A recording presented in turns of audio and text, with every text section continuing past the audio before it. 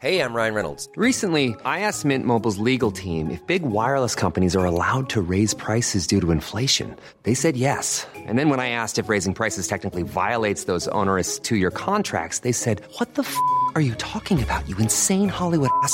So to recap, we're cutting the price of Mint Unlimited from $30 a month to just $15 a month. Give it a try at mintmobile.com/switch. $45 up front for 3 months plus taxes and fees. Promo rate for new customers for limited time. Unlimited more than 40 gigabytes per month. Slows full terms at mintmobile.com. Planning for your next trip?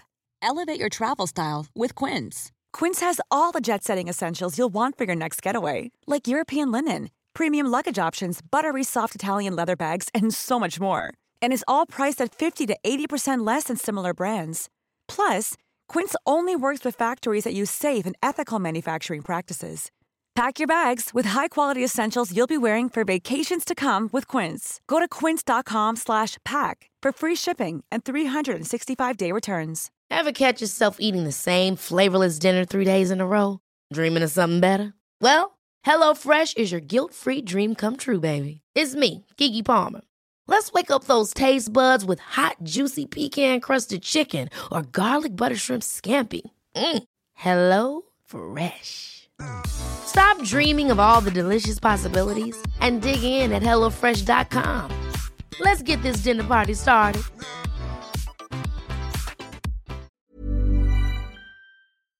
Pinterest. It's so 2016, darling. No, it is not. You need to stop thinking that the world revolves around Instagram and come and listen to Auntie Rachel tell you why you're missing a huge marketing trick. She is the queen of Pinterest and is about to drop some grade A knowledge bombs. So much so, you won't want to share this episode. Don't tell a soul. Keep it all to yourself, between you, me and Uncle Igor, and let's all quietly go about taking over the world with the help of some pins. Let's go, team. Welcome to Another Idea, a podcast for creatives and entrepreneurs. That won't level up their business. Oh, nice of you to join us. You've switched from khaki to khaki again. Yeah, I know. And I thought I'm bringing my beard brush just to kind of like lovely keep things interesting for YouTube. Lovely. You know? Are you in a bit of a food coma? Are you okay? No, I'm okay. Yeah, I'm okay. You look like you've got some energy about you. I've learned the lesson of not actually eating too much. Not that I do for lunch anyway. Yeah. Too much at lunch before we record because we know what's going to happen at 4 o'clock. Yeah, I have. I've eaten a bit. I couldn't help myself. That's all right. You bought the goods and I saw it off. I've got something really big that I want to talk about before we get into today's episode. Here we go. Can we talk about paddle? We can talk about paddle and the fact that there's no paddle in Peterborough. There isn't a paddle in Peterborough, but there is in Derby, and I'm explain to people what paddle is. I've got the paddle bug. So it's paddle. What? How did you pronounce it earlier? Padel. Yeah, it is Portuguese and Spanish. Okay. It does originate, I think, from Portugal and Spain. That makes sense. Padel. It's like indoor tennis, but with like a paddle rather than a racket. Yeah. And it's bonkers. It is brilliant. It is quite wild. Great fun. And you were showing me a few videos of it, and I was like, "Oh!" I would look forward to my Wednesday night. I play at like 9:30 on a Wednesday in the evening. It's packed. Absolutely packed. Yeah. Didn't you say it's the fastest growing sport in Europe? Yeah, by quite, and it's clear to see. Like you can see why. Yeah. So yeah, the next time you're up, I'm going to take you for a game of padel. Padel. That'd be interesting. But yeah, no, it's brilliant. So it's like tennis, but it's like wrapped in a glass box cage kind of thing. So as the ball goes, if it goes past you, it comes back into play because it kind of rebounds off the glass. Almost like a mix of what's that? Like squash. That? No. What's that? Sort of like dodgeball. No, because dodgeball doesn't rebound back into play, does it? You're wrong on that one, but I've never heard anyone say dodgeball. It's the sort of like physicality of it. That's what I mean. It's got like a bit of squash about it, a bit of tennis. Yeah. But yeah, it's just a good sport. Hey, we're Another Idea, and today's sponsor is Padel. So yeah. Anyway, I just thought I'd talk about it for a moment because I've kind of quite enjoyed that of late. But in the house, we have something exciting. we have the amazing Rachel. How do I pronounce your surname? Waring. That's it. That's pretty Amazing. Straightforward. Yeah. What did you think it was going to be? Waring. Waring. Waring. You never know. The amazing Rachel Waring. And you are a creative consultant, is that right? I am. And yeah, super excited to have you in today. Welcome to Derby. Yeah. Thanks. Welcome back, in fact. Yeah, lovely to be back in Derby. Thanks for having me. Yeah, you used to live in the area, so you know it well. Yeah. But no, super stoked to have you in the podcast today and talk all things Pinterest, because it's one of those things that, another thing to add to the list, sometimes people say, but it's super interesting and what's happening in the Pinterest world. So it would be amazing to have you break some things down for us, really. But that said, before we get into Pinterest and everything else, just tell us about you, what you do, and Give us the lowdown. Yeah. The lowdown before I do the breakdown. Yeah. Well, thank you again for having me. It is so lovely to be just in this gorgeous space as well. Very aesthetic vibes. But yes, I mean, I try. Well, I try my it best. is. My styling heart is happy. So speaking of, my first sort of adventure into business ownership was wedding styling. So I'm a fellow previous wedding. Well, you guys aren't previous wedding people, but I am a previous wedding person. So yeah, I actually trained in set design. So that was my training. And then I went into wedding styling as my sort of first business adventure, I guess. And after, I think it was like 5 or 6 years I was doing that. Well, firstly, the pandemic happened. But at the same time, I was sort of dabbling in chatting about business. So I also co-host the Business Proposal podcast, which, we chat about all things creative business stuff. So I was doing that, and I was loving Pinterest for my wedding business. It was actually like how I built my business. I used to say that my business would have survived quite well without Instagram, but I would have really struggled without Pinterest.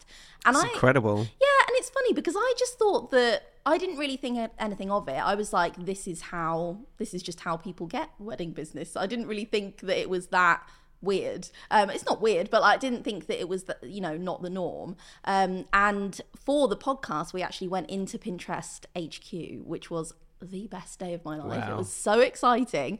And as in Pinterest UK, we didn't go over to San Francisco. But we went in and through talking to them, and they actually asked me to speak as well at one of their Pinterest Presents weddings events. So you are legit. You are legit in this space. Legit. Co-signed by Pinterest. They have not said that I'm allowed to say that. But yeah, I think through that I realised actually, maybe I do know a bit about this. And people started asking me, like, can you help me with Pinterest? Can you help us grow on Pinterest? And luckily I had that going on when the pandemic hit. And I always thought I'd go back to weddings. I started focusing on, teaching, and I also teach, marketing in general now as well. And I just loved it so much that I was like, actually, do you know what? I'm just going to keep doing this. It still feels as though even in 2023 that Pinterest is still majorly untapped for a lot of people and a lot of businesses. Yeah. Everybody goes on about Instagram, but it's the thing I find now with Instagram is that it is so heavily saturated with suppliers that to even stand out now, you're fighting just a huge audience or a huge wave of suppliers. Yeah. For that one little bit of space, and it's almost impossible to get. To the point where we talked about this on last episode. I'm outsourcing adverts for the first time, and I'm actually going to start paying for ads because I feel like it's the only way now that I'm going to be able to get in front of those people. Whereas 5-6 years ago on Instagram, you could just be active on it and you'd get in front of people. Now, it's just almost impossible. But Pinterest, everyone goes, "Oh yeah, I could do Pinterest," but no one does it. Yeah, and it's funny because I think there's so many, I think about this a lot, about why it is such an untapped space. And I think it's just because of the way that these platforms are built. Pinterest is built in such a way, and they do this on purpose. They call themselves the online oasis, and they are like the platform for positivity. And they're really, really careful with the mental health of their users. So they don't put a lot of those things in place, like the instant dopamine hits. Yeah. You know, it's the true. likes. It's not as if you're going to be scrolling from ages and ages on Pinterest. And really. they're really conscious about that. And I think that's great, you know, as a company, and I love that about them. But the problem is that because they sort of haven't done that, what actually happens is, because we don't get those instant, it is a long game marketing wise, and because we don't get some of those instant hits, it's actually quite difficult to get it off your to-do list, because it's not, even though the instant hits that we get on Instagram are things like likes, comments, and it's like, really, how much is that actually doing? But it's, because it's less like that on Pinterest, it's harder to get it off the ground, even though, you know, I mean, it's similar to like blogging and SEO, that kind of thing. Stuff, you know, that could be really, really good for you, but it's just hard to get it off the list because it doesn't feel like urgent. Yeah. So, yeah. That's amazing. And how, just going back to what you were saying in terms of like going to the Pinterest HQ and everything else, and how you realized that actually, I know a lot, but how did you find that experience in general, really? Yeah, I mean, well, we went into Pinterest HQ to interview them for our podcast, actually, which was amazing. And then they asked me to speak at this event, and it's the first time I'd ever spoken like in front of anyone, really. Obviously I'd done the podcast, but it's very different vibes than speaking in front of, you know, 70 wedding professionals that I like really, really admired. And I drank loads of ginger water beforehand, because they had this like ginger collaboration water. And they had all these like nice, like delicate treats. And I was like, right, I'm really thirsty. I've got such a dry mouth. I'm going to have all this ginger water. And honestly, I cannot express how dry my mouth was. I was literally like, like, I don't know how I'm going to I was waiting to find out what that was going to be. Then what's the damage of drinking lots of excessive ginger water? Honestly, I was like, in my head, dry mouth. That's you come off lightly there, because I thought it was a lot worse. If I'm honest. Oh no. The image in my head wasn't great. Yeah, exactly. It wasn't great. No, luckily, just a dry mouth. But yeah, it was. I was so nervous. But other than the nerves, it was amazing, and I think it's just. What I really love about Pinterest is, like, I think it's really going through a bit of a renaissance at the moment, and I just love sharing that with people. So it was great, and it was such a nice push for me to be like, actually, I can chat about content and marketing and Pinterest and help people, and it was good to push in the right direction, really. That's amazing. And today, obviously, you give a lot for your business about Pinterest, but how's your business structured in terms of like percentages? Is it sort of like 50% Pinterest here and then 30% on content creation, and how is it sort of like structured in some ways? Yeah, so that's a very juicy question at the moment, because I am in that classic sort of transition phase where I'm like working out, you know, when you try and work out what your brand umbrella is. And I feel like I've come off the back of, 3 years being very much known for Pinterest. Like that has been my main thing. And even though on the side, I also teach a lot about the visuals of business as well. So I have a course that's called Be the Art Director of Your Own Brand, because I wanted to bring some of that styling expertise in. So even though I've been doing that and marketing, actually, I'm really trying to reposition my brand so that Pinterest isn't the umbrella. It's like marketing is the umbrella, creative strategy. But I would say behind the scenes, it's probably, like I'd say like 30% Pinterest, 30% like video content strategy, marketing strategy. I'm going to run out of percentages now. No, that's fine. That's fine. You've got 40 left. You've got 40 to go. Yeah, and then 40 on like chatting away about other stuff. In my head, I was like, yeah. So yeah, but I think outwardly, it's that classic thing, isn't it? It's harder to do this kind of thing for yourself than it is to do for other people. Like I love working on big picture strategy with other people and helping them like clarify their messages and things. But when it's me, I'm like, but what am I? It's so much harder when you're talking about yourself, isn't it? Yeah, definitely. It's very easy to be sort of like analytical about someone else and their business, but when it actually comes to yourself, it's like that thing when you look at a word for too long and it doesn't look like a word anymore. It's like that, but for your business.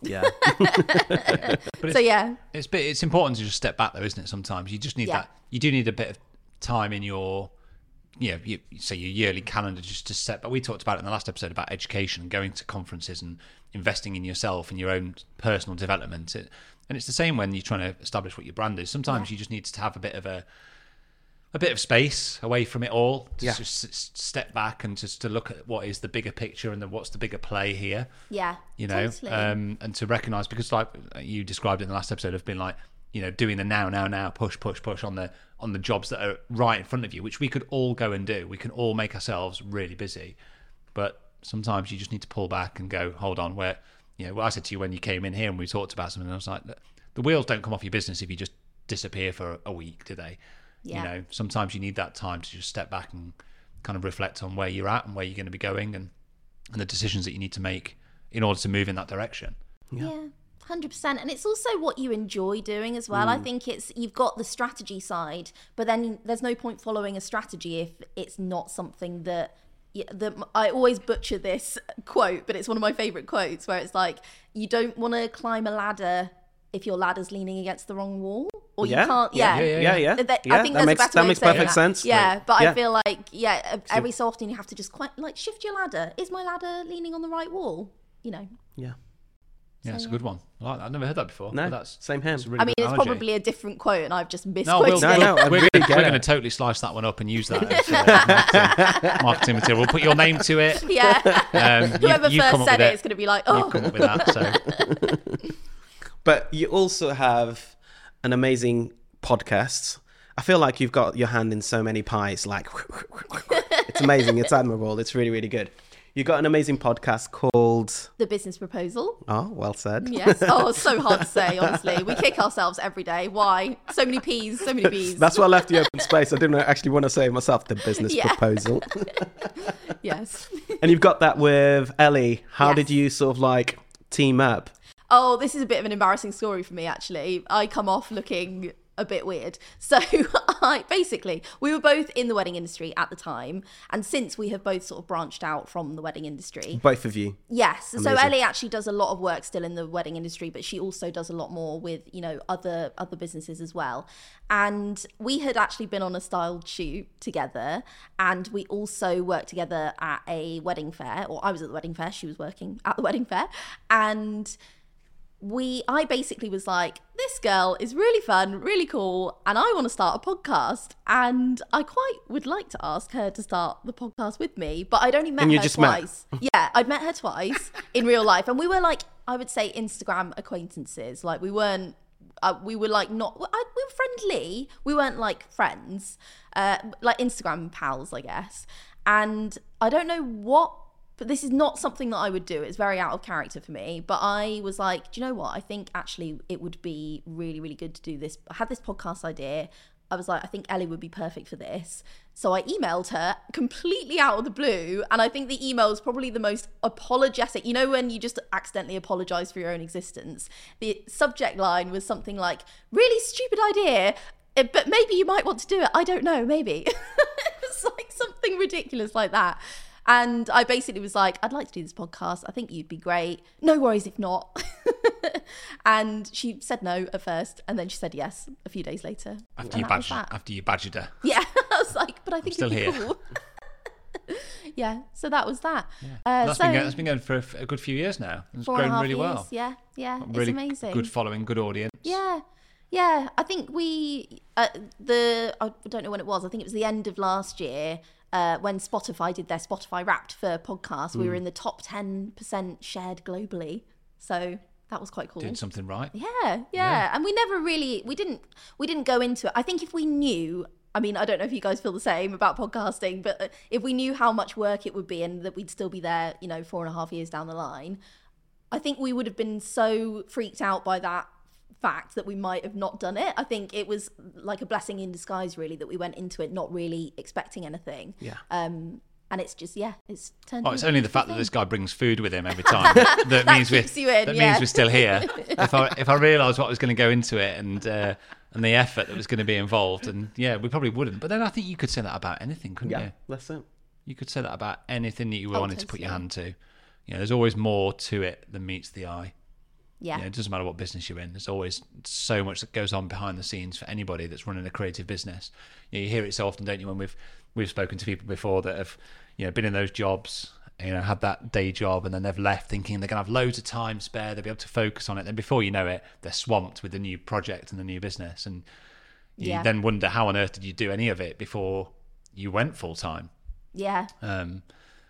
It's just on the surface, everyone thinks you just do that little bit of the job, but behind it, there's just countless other tasks that just consume your time. Yeah.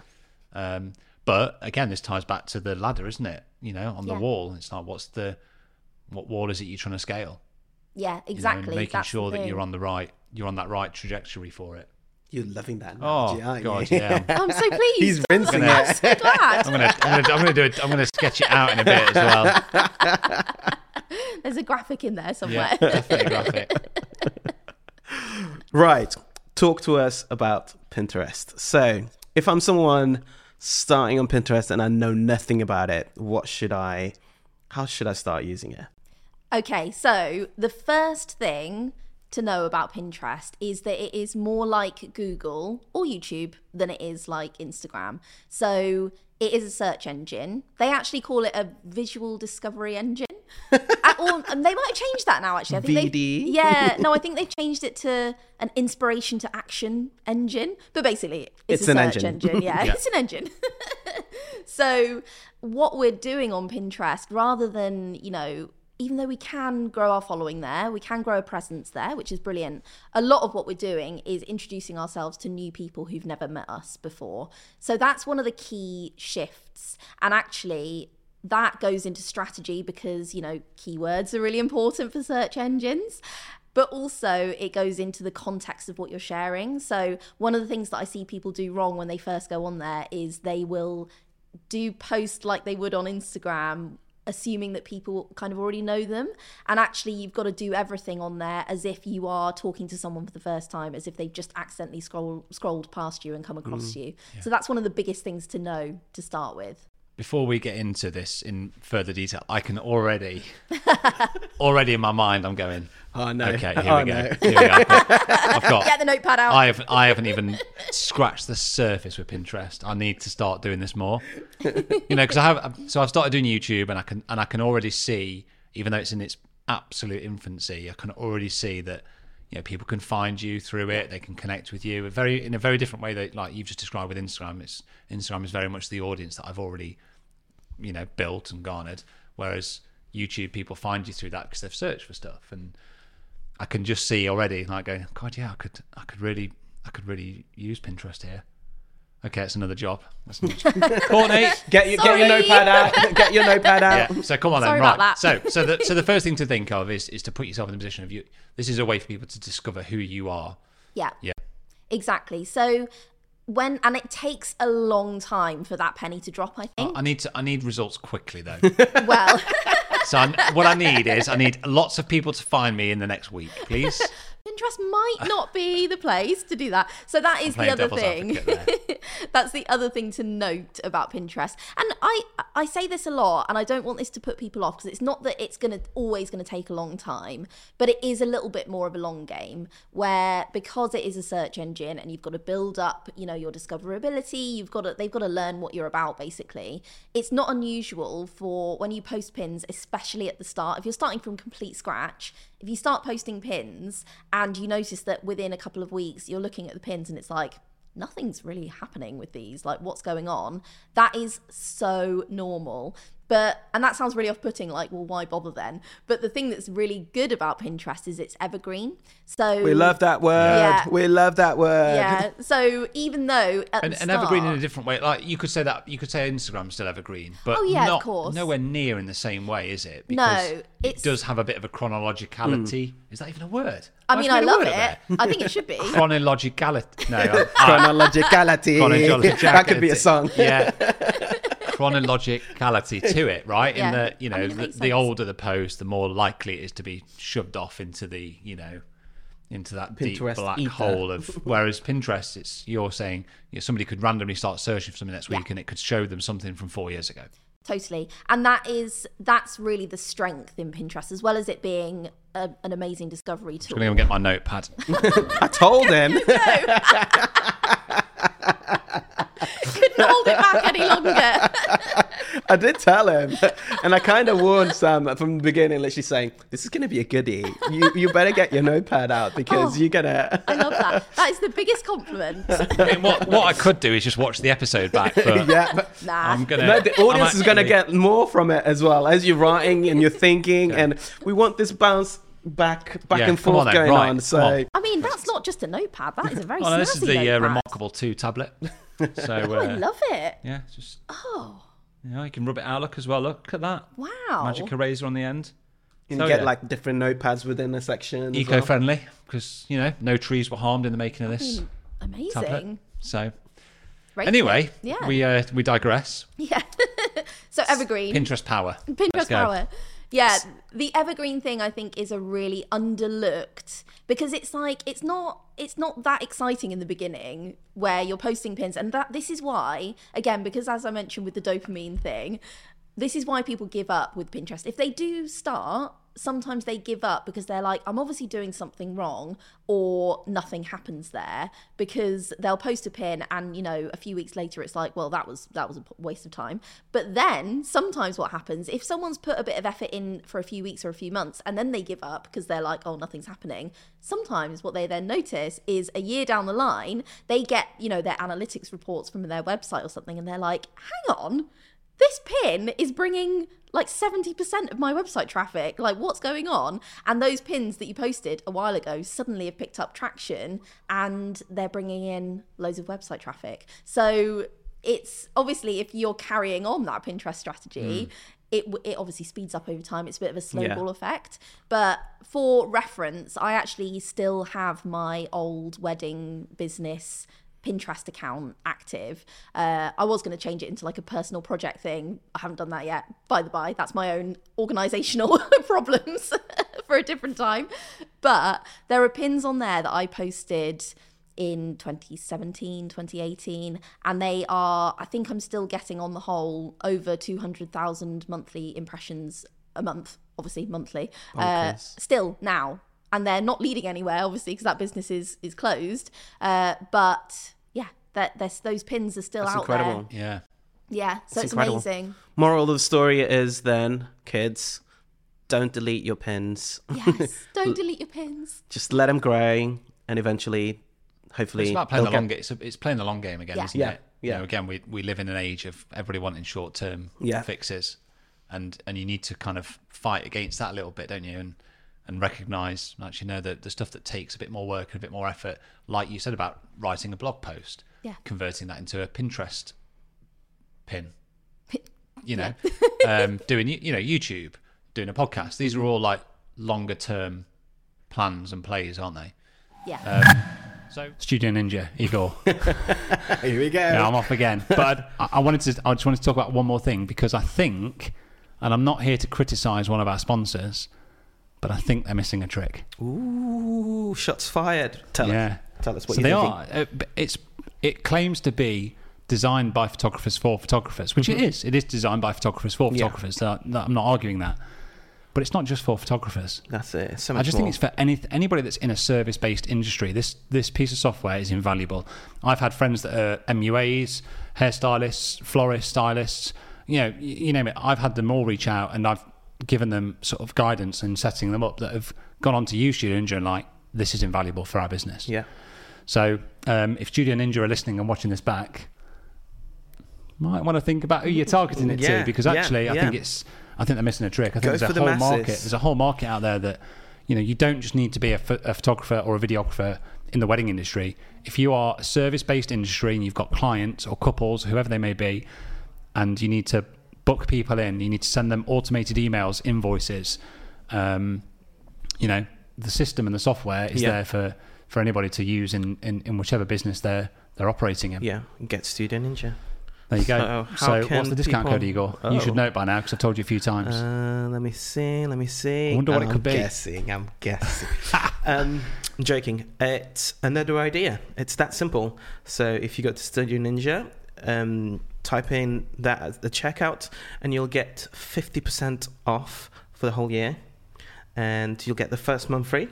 You get the first month free, and then another idea gets 50% off their first annual subscription. There we go. There you go. Sorted. Go get it. So can you just walk us through the process? So like somebody they've got a business and they want to start Pinterest. What's the process? What's the step-by-step work through of, okay, right, because you don't just post a photo and then do you need to think about, are you starting off with the search term? So I would say if you're literally starting from scratch, I would start with a profile. So whether you've already got a profile for personal use or you want to start a new one for your business, yes. Oh, that's you. Yeah. Yes, what's your question? No, he's just got a twitch. So you can either convert your personal account to a business account. You do want a business account. That's what I got to do. Yeah. Or you can start a new one. People are always like, what's better? Doesn't really matter, to be honest. But what you do want to do is make sure that your account is set up for your ideal customer, not for you. So what often happens is people come to me and they've got personal accounts and they're full of recipes or, like outfit ideas. Fear of God items. Of and home renovations, that's me. Yeah, exactly. And what you want to do is make sure that it is set up for your... Don't tell me I have to delete all of those. No, not at all. You can just make them into secret boards. Okay. So I think they're secret. Most of them are. Yeah. So that's fine. You can keep all of that stuff, absolutely, but you just want it to be behind the scenes, and you want your outward-facing boards, your public boards, to be set up around your niche, your business. So that's the first thing, really, is I call it doing a profile audit. Go through, look at your profile, look at it through a lens of like, is this set up for my ideal customer? And you can tweak the wording there. Talking of keywords, board titles. I always use this example. I used to have a board called Cutie McBooty, very embarrassing. And it was full of like cute animals. What's to be called what? Cutie McBooty, yes. Thank you for making me repeat it. Thank you. So I used to have that board, and it was called that, obviously a made up word, and it also had spaces in between each letter, which it sounds extreme, but that's something I would do. I see people do this all the time because it's aesthetic, but we don't want to do that. We want to have basically all the words that you put into Pinterest. It's a search engine. Yeah. You can assume that they are looking at those words and they're like, okay, this is what this profile is about. So that's the first step, I would say, is you go on your profile, have a look at all the words you've got, have a look at your board titles, have a look at your bio, have a look at your profile name. Does it matter if you keep it still as a personal account, or do they have business accounts in They do have Pinterest? business accounts, yeah. So you do want a business account. Okay. It's free. You can transfer your personal account over. Basically, that will give you access to the analytics that you want, and also it will just mean that you'll be able to claim your website, that kind of stuff, like boring admin stuff on the side. But yeah, that's where I would start, is profile audit. Make sure that instead of it being your inspiration, it's like, okay, this is inspiration for my ideal customer. That's the sort of first. Yeah. It's like a bit of a mindset shift. Yes, that makes sense though. Okay, so you're identifying what, like the categories. Yeah. So your boards are like kind of content categories, right? Yeah, exactly. And then it's time to start creating content and posting that content. Yeah. So when you're creating a post, are you thinking of a search term to start with, or are you just looking at what content you've got and then trying to kind of keyword it to align with that content? So the way have I made any sense there? Because in my head, I'm like, I don't know if this makes any sense. It does make sense. So the way that I think about Pinterest is that it's almost like a big content library, like a sort of portal to the rest of your content. So that can mean all the content on your website. It can also mean all the content that you have elsewhere. So YouTube. For you guys. Also, you can even send people to Instagram as well. Any sort of long form content you have elsewhere, basically any links you have at your disposal, including, for example, I'm obviously on this podcast right now. I could pin like this podcast, a graphic from this podcast. That's still great. Which we take, right? So let's use this podcast as an example then, because it's a business, right? So we create content that goes out across Instagram all the time. But what we could do is just basically transfer that content to Pinterest and link to the episode, link to the specific episode that we're referencing, and again identify search terms.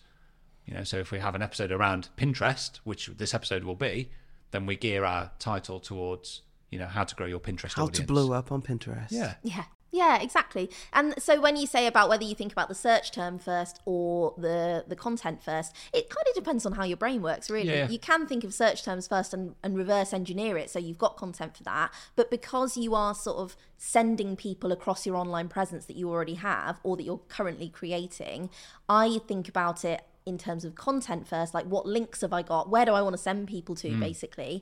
And also, you know, it's not all about website traffic anymore on Pinterest. You can grow a presence there as well. So it's also, there are idea pins, which we can go on to in a minute, I'm sure, where that's more about providing value on the platform. But really, it's like, what do you want to be known for? What content do you already have or can you create to send to that content? And then you can think about the search terms and how that relates to what you're sharing. Does that make sense? Yeah. Thinking educational. Should I get Merla in? Should I get Merla in now? Merla, get your notepad out. Merla knows. She knows. Team meeting. I suppose the little curveball for me is, I think, and I'm trying to think of what people will think that are listening to this. They're going to go, gosh, I've got to write blogs. I've got to do Instagram. I've got to do TikTok. I've got to do Pinterest. Got to optimize my site, got to do Google for business stuff. You know, it's how do you do all of it? It's a lot. It comes down to what we talked about in the last episode. Like, a big takeaway for us was outsourcing, isn't it? And you have to see the benefit of it, and to be able to recognize that you get the work by putting in the work. That's it. And as well, if you're finding yourself sort of like overwhelmed with it, go to the experts. Go to the experts that are able to very much cut the middleman. For those listening, Igor just referenced and pointed at Rachel. Yeah. If you're watching on YouTube. Ta-da! But yeah, go to the experts because you'll be able to, whilst you're giving a lot of incredible content here, you'll be able to cut out the middleman so much more and bring people closer to the end goal, really. So in such a short amount of time, really. So yeah, go to the experts. That's what I say, really. You. I'll also say that I think sometimes especially when we're used to Instagram, and I don't want to sound like I'm hating on, like I use Instagram a lot for my current business. It's one of my questions: Pinterest versus Instagram. So how do you find that? But you carry on. Sorry. Well, that goes very well into what I was going to say. So I love Instagram. I think Instagram very much has its place. There are frustrations, obviously, but then there's frustrations with lots of platforms. So when I think sometimes people are put off starting a new platform because they think about how much Instagram sucks time from them.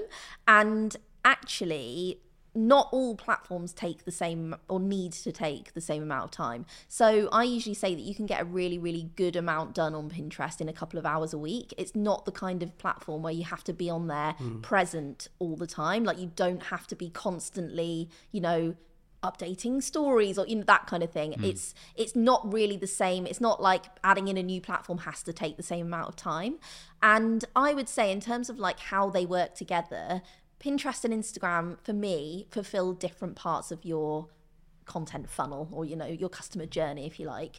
So Instagram, for me, is more of a nurture space. So it's where you're nurturing your current audience. It's where you show up. Yeah, exactly. And it's where people get to know you. You're having chats and DMs. You're really like nurturing those relationships. And Instagram is brilliant for that. And for me, Pinterest is for brand awareness and growing, finding new audience members and bringing them into your world in some way. And whether that is them following you on Pinterest or joining your email list or following you on Instagram, going to your blog, it's about gathering in those new people. So it's not like one of those things where it's like, oh, should I do Instagram or should I do Pinterest, and which one's going to take more time? They're fulfilling different roles for you and they can work really, really well together. But it doesn't mean that you have to carve out enough time for another Instagram in your life, because it's just not, it's not like that, luckily. So much gold there. This is why we go to the experts. Oh, this is brilliant. Yeah, you just made me think of the sort of like analogy that Pinterest is very much like a fishing net, just gathering everybody around, and then Instagram, I don't know, warms them up, whatever. Yeah. They have a different purpose, don't they? Yeah. But I suppose it's about thinking about the kind of content that you can create and produce that's going to appeal to people, and then just being able to slice it up into different formats, isn't it? Yeah. And so, like, if your start reference point is maybe a blog post, can you then turn that into a bit of a visual graphic that then links back to your blog post, which is obviously on your site? Mm-hmm. You know, because again, they're all search terms, aren't they? You know, all of the reason me and you blog as wedding photographers, or I certainly blog. You don't really blog anymore, do you? You know, but the reason that we blog is to drive search traffic from Google. That's it. But people find stuff on Pinterest all the time. It's like I've started YouTube because YouTube is a massive search engine, and it's a way for me to be able to appeal to a bigger audience of wedding photographers. You know, so I can get it clear in my mind, that content that I create for YouTube, I suppose I need to see Pinterest as can I create a visual graphic of that content and then just post it? Yeah, and link it to YouTube. Link it to YouTube. Yeah, that's a really, really solid part of like. It's almost like another platform for a thumbnail. Yeah, really? Exactly. Yeah. Yes, I'm getting it. You're getting it. God, feels good. It's really figuring it out.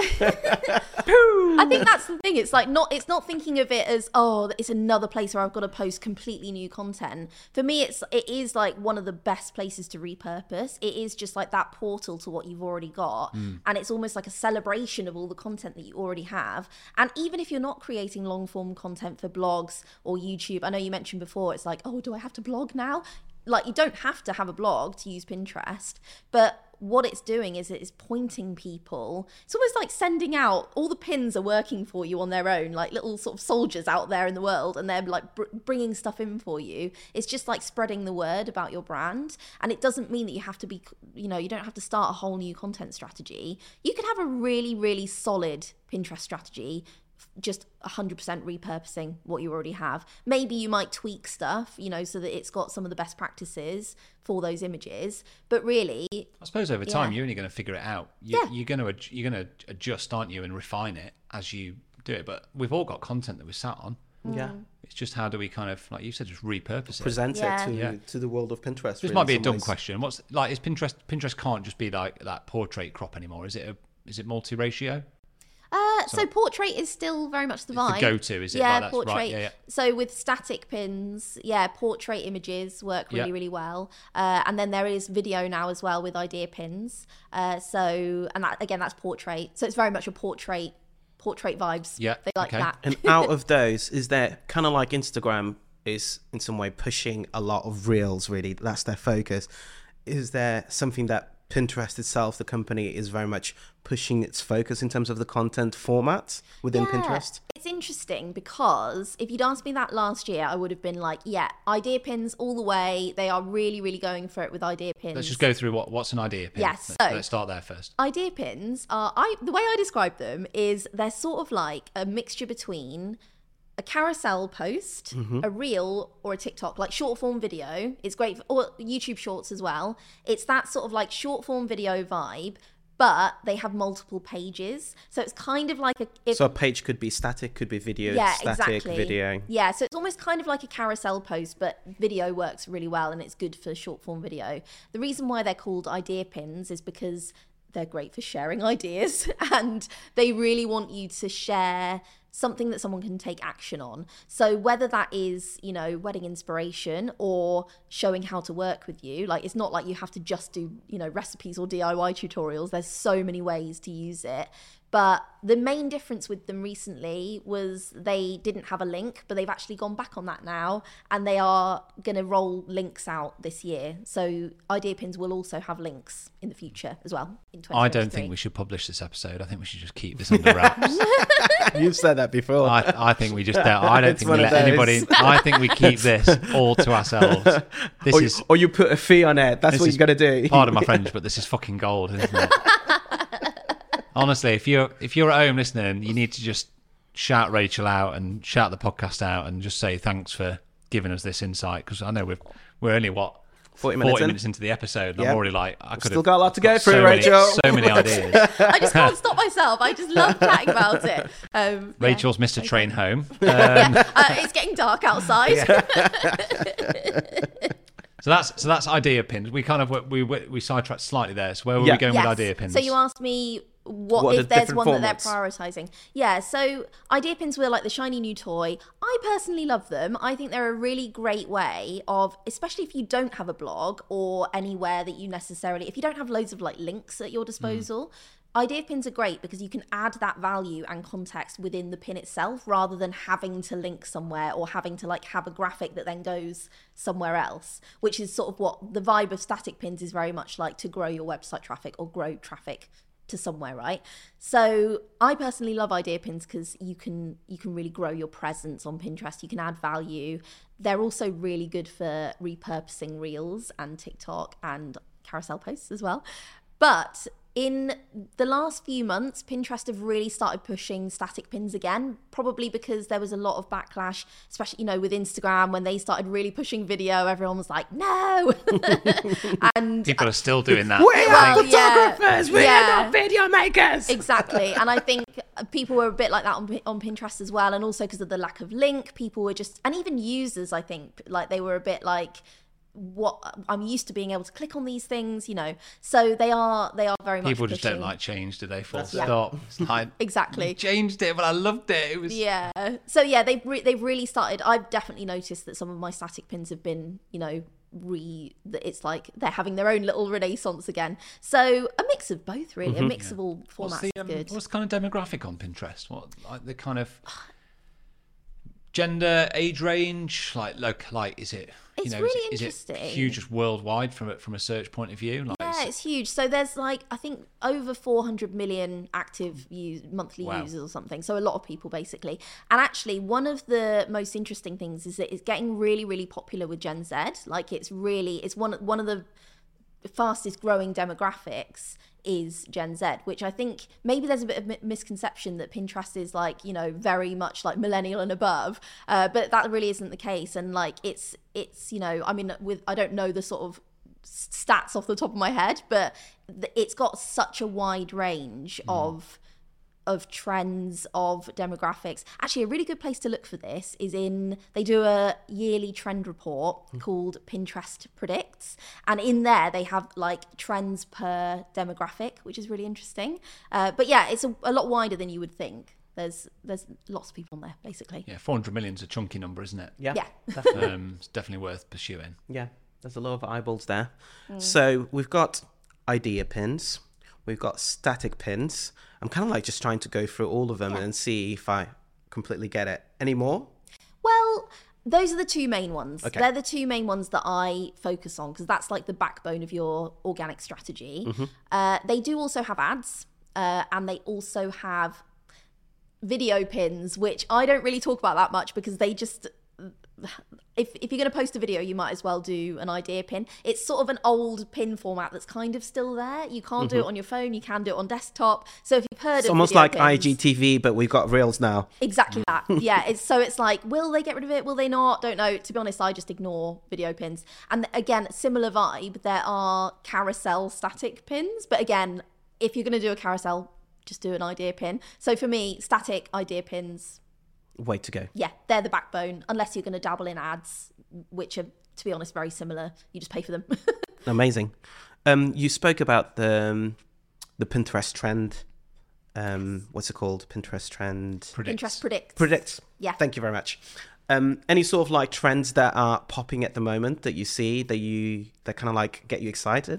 Yeah, this is one of my favourite topics. I did a really nerdy, like, deep dive around the new year when the trend report came out, where I did like a series of reels and idea pins repurpose, all about it, like chatting through all the trends. So, there's loads. Okay, so wedding specific one, Rust Orange is in, Rust Married, that's called that.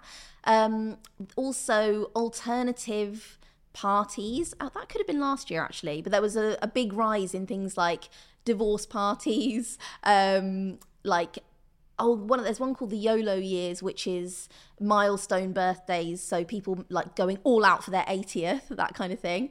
There's loads of fashion ones. One of my favorites from last year was dopamine dressing, because that was all about dressing colourfully.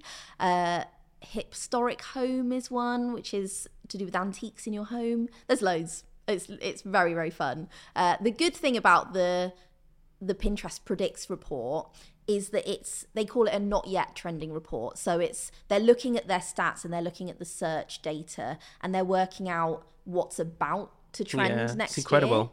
So it's really, really interesting. Yeah. In some ways, if you're clever about it, putting your business hat on, you would look at that trend report and sort of like see how you could actually weave in your own content within that niche or that trend, really. I don't know, create an article about how orange is great for your wedding. Pinterest to me feels like it's more geared, like it's more. There are more users there consuming content than there are actually people creating it. Exactly. Yeah. Whereas Instagram is like everybody's creating it and everybody's also consuming it. Yeah. Which is where that kind of battle comes in, isn't it? Yeah. Yeah, totally. Which is why we need to keep this episode to ourselves. Stop it, everyone. Yeah. Yeah. Because it's really exciting. but it is. It's mad that, you talk about those trends, like that's what's coming out, but actually, something's going to come back around, and those pins that you put out 4 or 5 years ago are still generating impressions, like volume impressions, huge. You don't get that on Instagram, really. You might get the odd reel that trends its audio or something, but so does everybody else then, doesn't it? Yeah, it's interesting because then when you've been on Pinterest for a few years, you do notice the odd pin will, like there's one that I have that I made in 2020, I think, and it was to do with when you need a reset, like 7 things to do when you need a reset. And for some reason that always picks up around spring.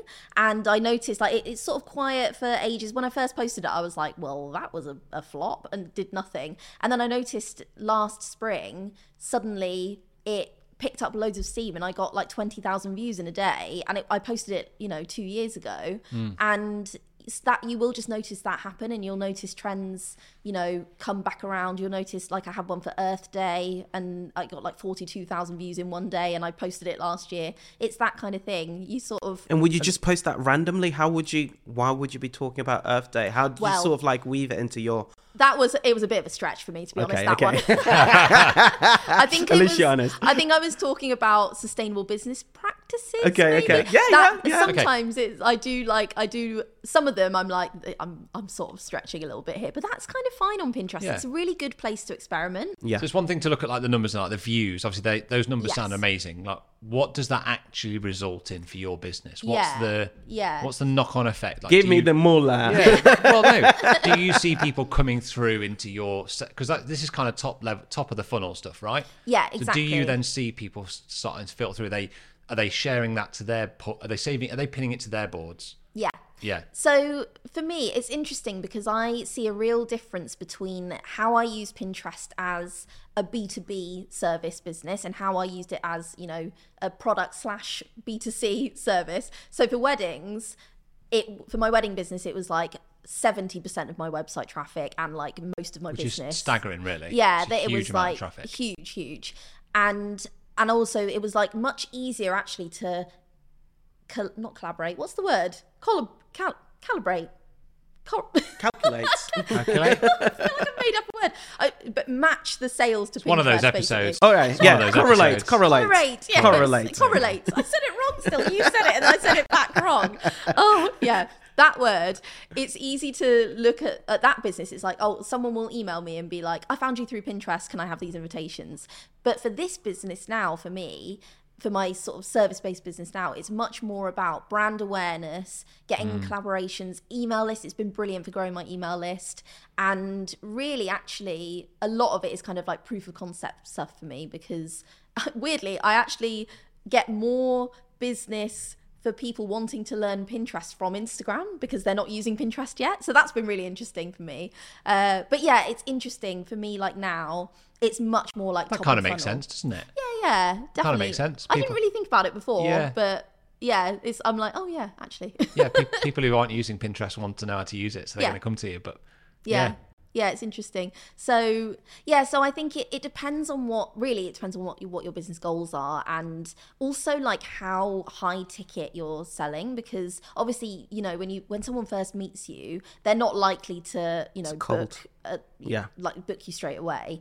So it's like, how can you bring them in to your workflow, basically, and like nurture them to the point of buying. So it's not always necessarily like if you sell cards, you might get instant sales from Pinterest. If you sell something that's, you know, an easy win like that. But if you sell something that's a little bit more high ticket, it's about like, okay, how can I capture these people and bring them into my whole brand and nurture them either on Pinterest or elsewhere?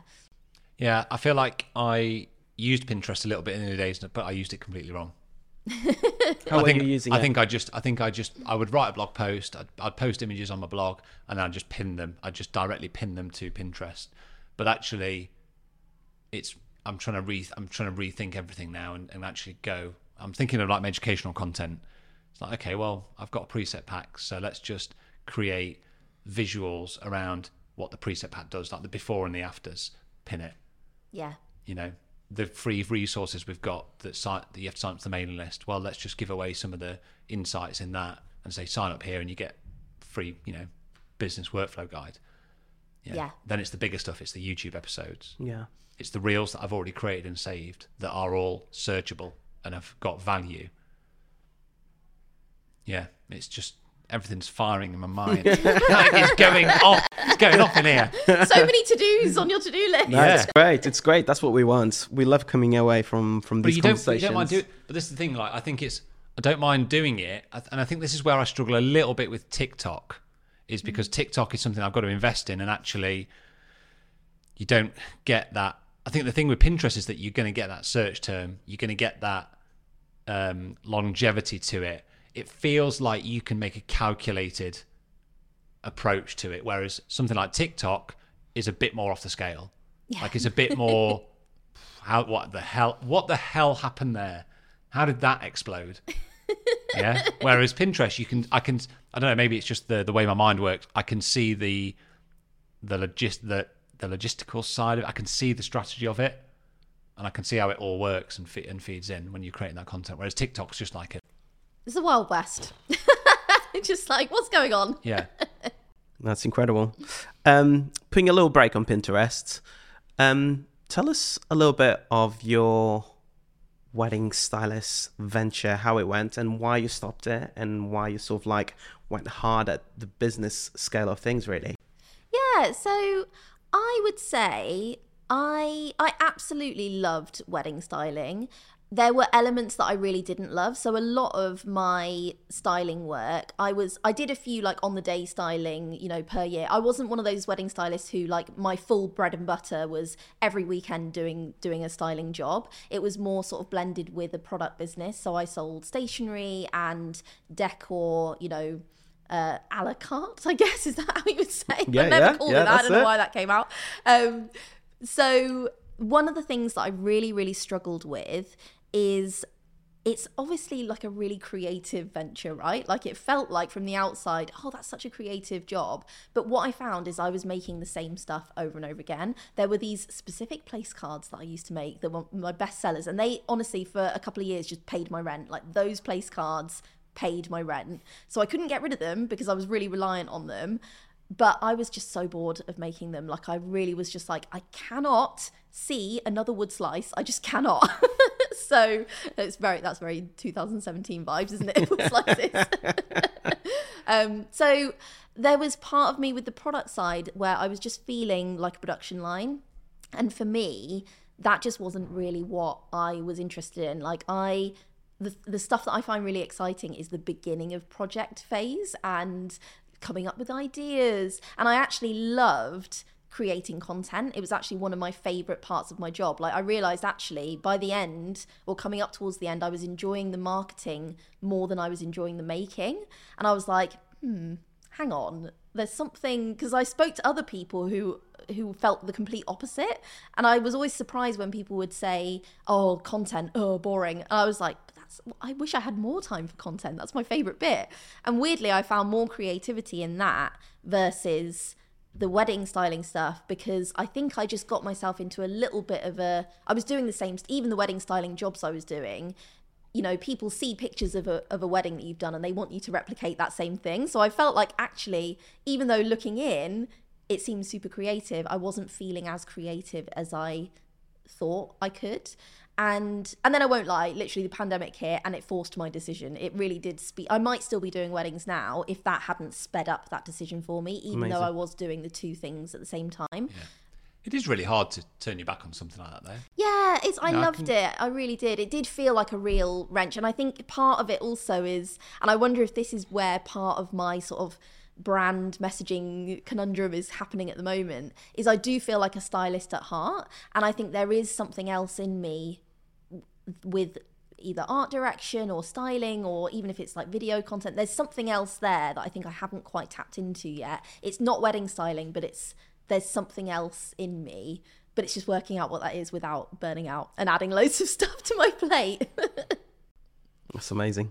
No, it really makes sense in some ways that you very much self-analyze yourself to the point that, yeah, these are the things that I really, really enjoy about my business. Yeah.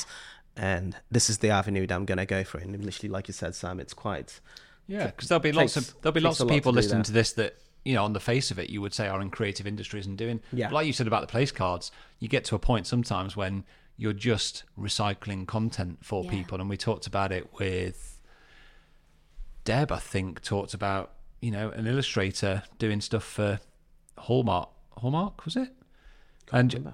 you know, for a card company, and it's like, on the face of it, you're like, well, you're an illustrator, you're being creative, but actually all they're doing is asking you to design what they've already got in their mind. You're not actually being that creative. Yeah.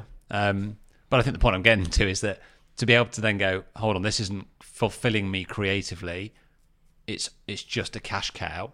And don't get me wrong, I think sometimes there are times when we all need a bit of a cash cow in our lives. Like, you have to have, you got to pay the rent, right?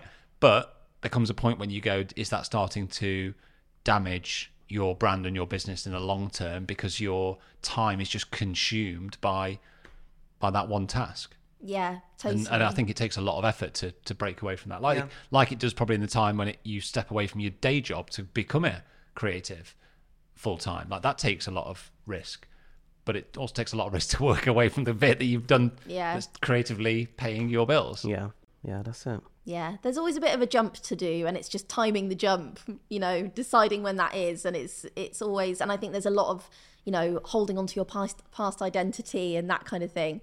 But yeah, I think anywhere where it's just starting to feel like resentment is building up around a task, that's when I'm like, okay, I think it's time to I get that. Switch things up. Okay, let's go on. I was just gonna wrap up on that, and I think of us as wedding photographers.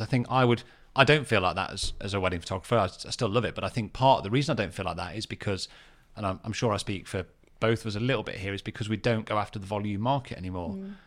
I think if we were both charging £1,500 and doing 45, 50, 60 weddings a year, I just feel drained and uninspired. Yeah, but as you charge more and you can shoot less, you kind of go to weddings going, yeah, I've got a real buzz here. Yeah, that's it. Anyway, just a little thought. Moving on. Back to Pinterest. When you were chatting at the beginning, I was thinking, rephrasing it. Should we repin pins? So pins from other people. Mm-hmm. Oh, this is a hot topic because this advice has changed over the years. So it used to be back in like 2017, 2018 Pinterest vibes, the strategy was very much like you would pin some of your stuff, you would pin some of other people's stuff that was relevant to your target audience, and that would build up your Pinterest strategy basically. Now, in 2020, I think it was, they brought in a rule called, I don't know if it's a rule, but a something called the fresh content rule. So basically, fresh content means a pin, an image, a video that Pinterest haven't seen before on the platform. So it doesn't have to be fresh to the internet, but it just has to be fresh to Pinterest. Yeah. So what constitutes a fresh pin versus a duplicate pin is a duplicate pin is basically a repin of someone else's pin. Or if you have, say sometimes people will have the same image and they'll just loop it automatically onto Pinterest over and over again. That used to be a very solid strategy. Now that they prioritize fresh content, it's not really that useful anymore. So really, it's in your best interest and your benefit to create that content for your own pins. Yeah, really. Exactly. And the thing is, whenever I say this, people are like, but no, I love repinning other people's stuff. Like, I love pinning for myself. That's totally fine. You're not going to get chucked off Pinterest. They're not going to boot you out because obviously, like you say, the majority of people on Pinterest are actually users, not creators. And that's all they're doing. All they're doing is curating. I call it being a creator versus a curator. Yeah. So most people on Pinterest aren't using Pinterest for business, and they're not putting content on there. Yeah. They're just saving stuff that inspires them. So really, that's the primary focus of Pinterest in terms of like usability. That's what they want people to do. So it's not going to necessarily, they're not going to shut your account down for doing it. But if you want to be a creator rather than a curator, and you want your content to be seen by more people, and you want Pinterest to like recognize you as someone who's, you know, creating original content. As an authority, yeah. Exactly. You want to be focusing on fresh original content that you've created. Mainly, the main reason I say this is because it's not going to hurt you loads if you start repinning loads of people's content, but it's a bit of a waste of time, to be honest. It's not going to do much good for you. For me, I'm all about like, how can we streamline this? It's a bit of a lazy approach. Yeah. Isn't it? You know, because I think creating your own content is probably going to take a bit more effort. Totally. But the benefit of that is going to be much more profound. Yeah, exactly. And the thing is that I get why people do it, because it very much used to be a thing. Yeah, and that's why I ask, simply because I just remember seeing people repinning loads of other people's work, and I kind of didn't get it, but... Yeah, I mean, it was... The kind of main reason why it was a thing in the past is because Pinterest used to be very much about volume. So it used to be that you had to pin, you know, like 10 to 20, people were even doing like 30 to 50 pins a day to get found. And so because of that, people were doing loads of repins to hit that, you know, amount of relevance and consistency. But then what happened basically is Pinterest got really stale. Like there was a few years where it was like, oh, I've seen that image loads of times. You just saturate the market, don't you? Yeah, and actually it was in their best interest, and actually in the user's best interest. And I think that this was one of their best decisions, because it really has come on leaps and bounds as a platform in the last few years. And I think that if it had continued on that trajectory, that's a hard word to say, of being sort of the same content on loop. I always struggle with trajectory. Trajectory. Yeah. With what? Just lots of it gets me every time. Yeah. But yeah, it would have just become this word. platform that just was like, you're just seeing the same stuff all the time. And who wants that? Like, people are going to get bored. You need people to love the platform to get any use out of it as a marketer, because, you know, if people are bored on the platform, they're not going to go there. So yeah, that's the main thing. I wouldn't want people to waste time doing that and expect it to power their whole strategy, because it just won't. It's just a bit of a waste of time now. Amazing. We're saving the best to last. So we've got Bob, Sally and Steve, and they're all knocking at your door with different pain points within their business. So Bob, for example, he wants to grow his traffic. Yeah. Sally wants to get more clients. Steve wants to build a mailing list. So, Bob, how would you, in some ways, try to grow more traffic towards your website? Any sort of like tips that you could give? Okay, so with website traffic on Pinterest, one of the things we need to remember is incentive. So why is someone clicking on your pin, and why are they clicking through to your website? So it's like you were saying before about just pinning images from the blog post. That's not necessarily a bad strategy, but the problem is that if those images are just images, people might come across them, scroll past them and be like, oh, that's a nice image. They might save them to their boards as like inspiration. But if there's nothing else on the image to tell them that there's something else for them on your website, there's no incentive to click through. So we want to remember to put that context on the pin image, not just in the description of the pin, because people don't read those really. Like, when was the last time you read someone's Pinterest description? It just doesn't really happen. You tend to just look at the images.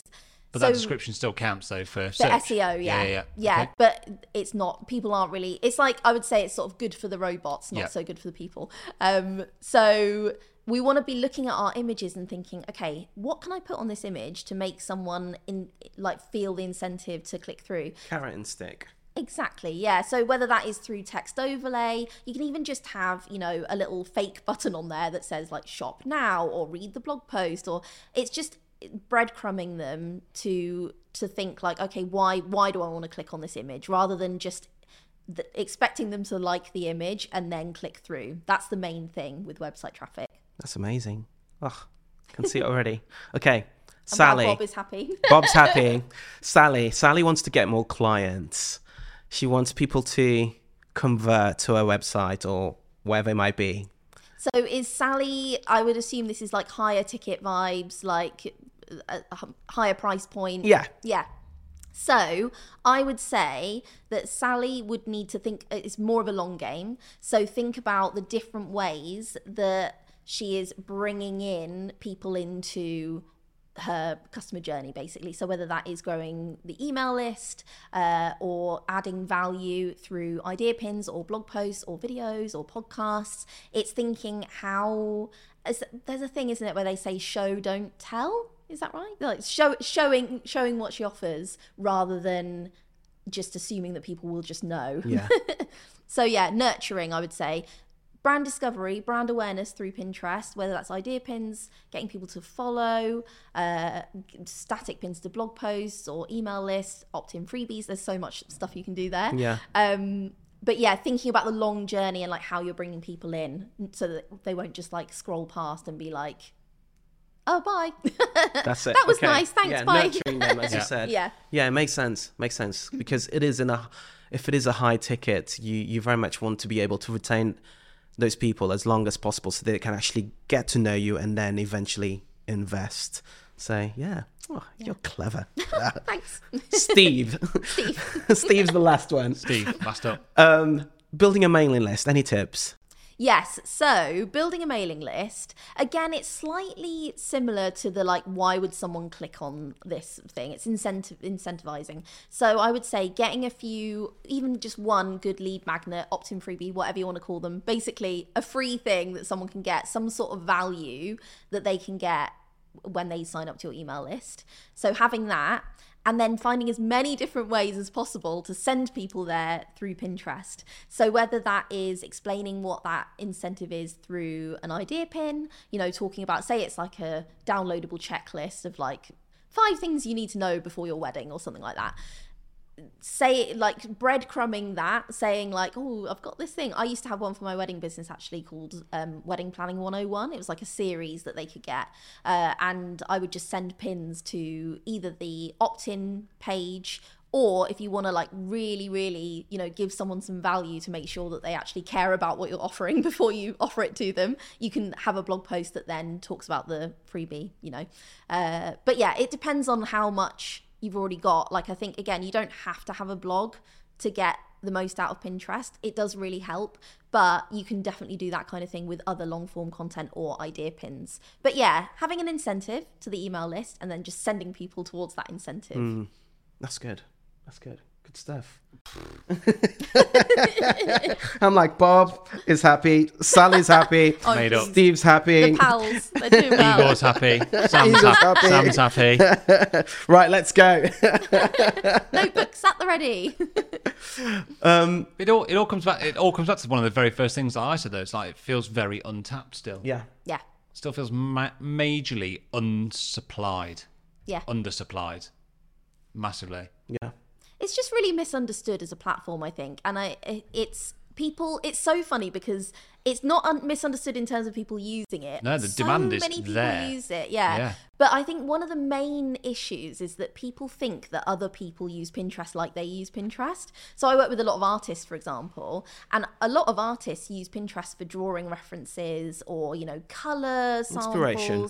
Yeah. So they think, well, why is someone going to buy art on Pinterest? Because I use it to look for inspiration for my art. But actually, that's such a tiny pool of people who are looking at Pinterest for, you know, and you speak to someone else who doesn't have a business and they're like, oh no, I shop on Pinterest. Pinterest is my shopping platform. Yeah. And then sometimes creatives can't believe that because they're not using it to shop. They're using it for inspiration. So they think everyone is only using it for, well, everyone does use it for inspiration in some way, but sometimes it's inspiration to buy or book or learn or educate themselves. It's not always inspiration to make something or do something for their business. And that's a hard thing to get your head around at first, I think. Yeah, I think you just got to reconfigure that approach, haven't you, a little bit?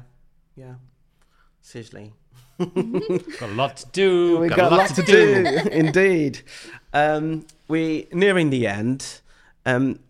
You've been doing this for quite a while in terms of Pinterest. Is there any sort of like common pain points that you see your clients coming to you for, and how do you sort of like tackle that?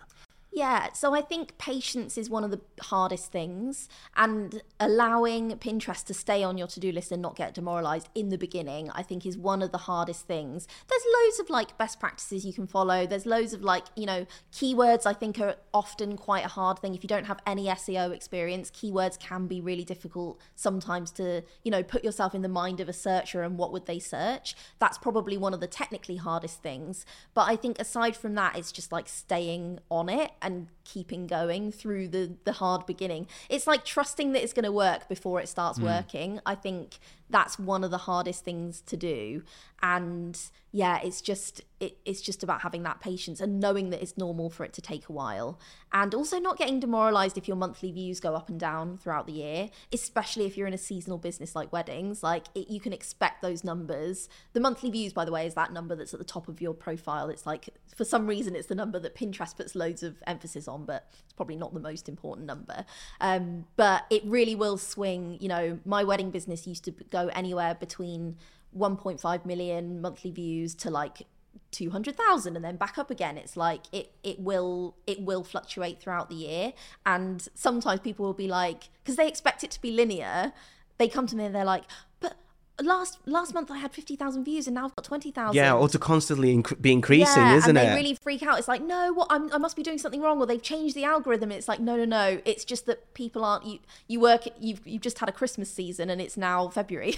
Like it's nothing to do with you. It's not your content. It's just seasonality in business, and things have seasons that you would never expect to have seasons. But yeah, it's knowing that it's not going to be linear and knowing that it takes a bit of patience. I think that's the two big things. Yeah. I think one of the big things that I've taken away from you just talking about Pinterest for this period of time is like just reframing your approach to it in terms of just thinking about how your consumers are going to use your content. Yes. Rather than just posting your photos, like what is that photo saying? What value is it going to bring to your potential audience? Like the people that you want to convert to your business. How can you? We do it with Instagram all the time. We put content out that's there to, inform or educate our audience. It's like, well, you've just got to repurpose that to Pinterest and really focus it around. This is how this content can educate or inspire you. Yeah. I feel like I need to go and talk to Courtney and Merlin now. Right now. And start coming up with a plan.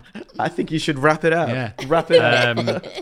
So, we like to ask everybody that's been on the podcast a question at the end, which is if you could rewind the clock and you could visit 14-year-old Rachel, Rachel Waring, Waring. what would your words of advice be to 14-year-old Rachel? Oh, yeah, that's a big one. I think it's to do with self-trust and not trying to do everything at once.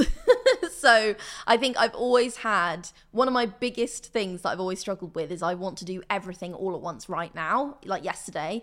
And I kind of there's so many things that I want to do, and there's so many, I often feel really sort of like impatient and like I can't physically have enough time to do all the things that I want to do. And sometimes in the past, and probably now, that's meant that I will be frozen and just do nothing, or sit in indecision and not trust myself on my decisions. So I think that if I could go back, I'd firstly give her a little pat on the head and be like, it's all right. You can trust yourself and don't try and do too many things at once, because therein lies burnout. That's amazing. Amazing Wise advice. words. Brilliant. Thank you so much. Both of our heads are exploding. I can see. I'm just looking at Sam and he's like... this is... Keywords are buzzing around in your head. You can see it. Do you know that meme when you see all the numbers literally splash by? Like, that's Sam right now. This is exactly why we started the podcast. This is exactly why we ask, people like yourself to come on board and to share their story and journey and their experiences. Thank you for being very honest and open with everything that you know, and obviously I'm sure people will be shouting you out and looking into your work further. And obviously you do much deeper, more expansive work on Pinterest. Should people want to kind of reach out to you, how do they do that? Yeah, so I'm basically Rachel Emma Waring everywhere on Instagram, Pinterest, TikTok, although I've been a bit quiet on there recently. I've got an email list. Yeah, so come and chat to me, basically. As you can tell, love chatting about Pinterest, but also all other facets of creativity and marketing as well. And when I work out that new umbrella, I'll let you know. Any sort of content that you're putting out at the moment? Yeah, so, well, my next big thing, I'm actually I've just done a lot of Pinterest work in Q1. That Pinterest has like been my sort of thing that I've been talking about a lot recently, but I'm transitioning into talking about more visuals of business stuff. So talking about video content, being the art director of your own brand. That's my next course that's coming out, which is all about basically looking into your visuals of your business and selling visually. Visually, I said that in a weird way. But yeah, I love doing that kind of stuff. Like really looking. It's been one of those episodes, isn't it? Yeah, it's just so many words. Trajectory. No, it's 'cause I have like all these words correlation. in my head. They all come out at the same time, and it's like it's like word soup. So yeah, just I love chatting about all things content, basically content marketing, all the creative fun stuff. It's my vibe. And you're incredible at it, and you can tell the passion when you start talking about specific things. So thank you for all the golden nuggets that you've given us. And if you're listening, shout the shit out of this one. Yes. Shout the shit out of it. Or don't, keep it secret. Yeah. We might not publish it. Right, Courtney Merler, get the kettle on. We've got stuff to work through. Oh, thank you for having me. See you, fam. We love you.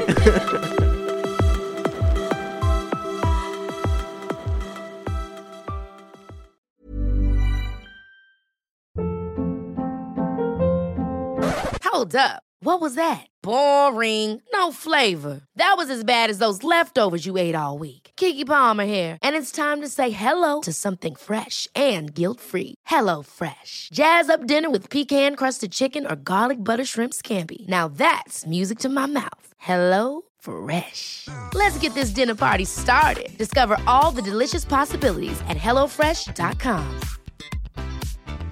Planning for your next trip?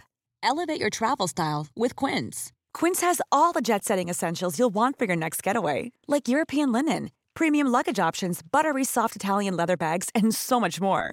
And is all priced at 50 to 80% less than similar brands. Plus, Quince only works with factories that use safe and ethical manufacturing practices. Pack your bags with high-quality essentials you'll be wearing for vacations to come with Quince. Go to quince.com/pack for free shipping and 365-day returns. Imagine the softest sheets you've ever felt. Now imagine them getting even softer over time. That's what you'll feel with Boll & Branch's organic cotton sheets. In a recent customer survey, 96% replied that Boll & Branch sheets get softer with every wash. Start getting your best night's sleep in these sheets that get softer and softer for years to come. Try their sheets with a 30-night guarantee. Plus, get 15% off your first order at bollandbranch.com. Code BUTTERY. Exclusions apply. See site for details.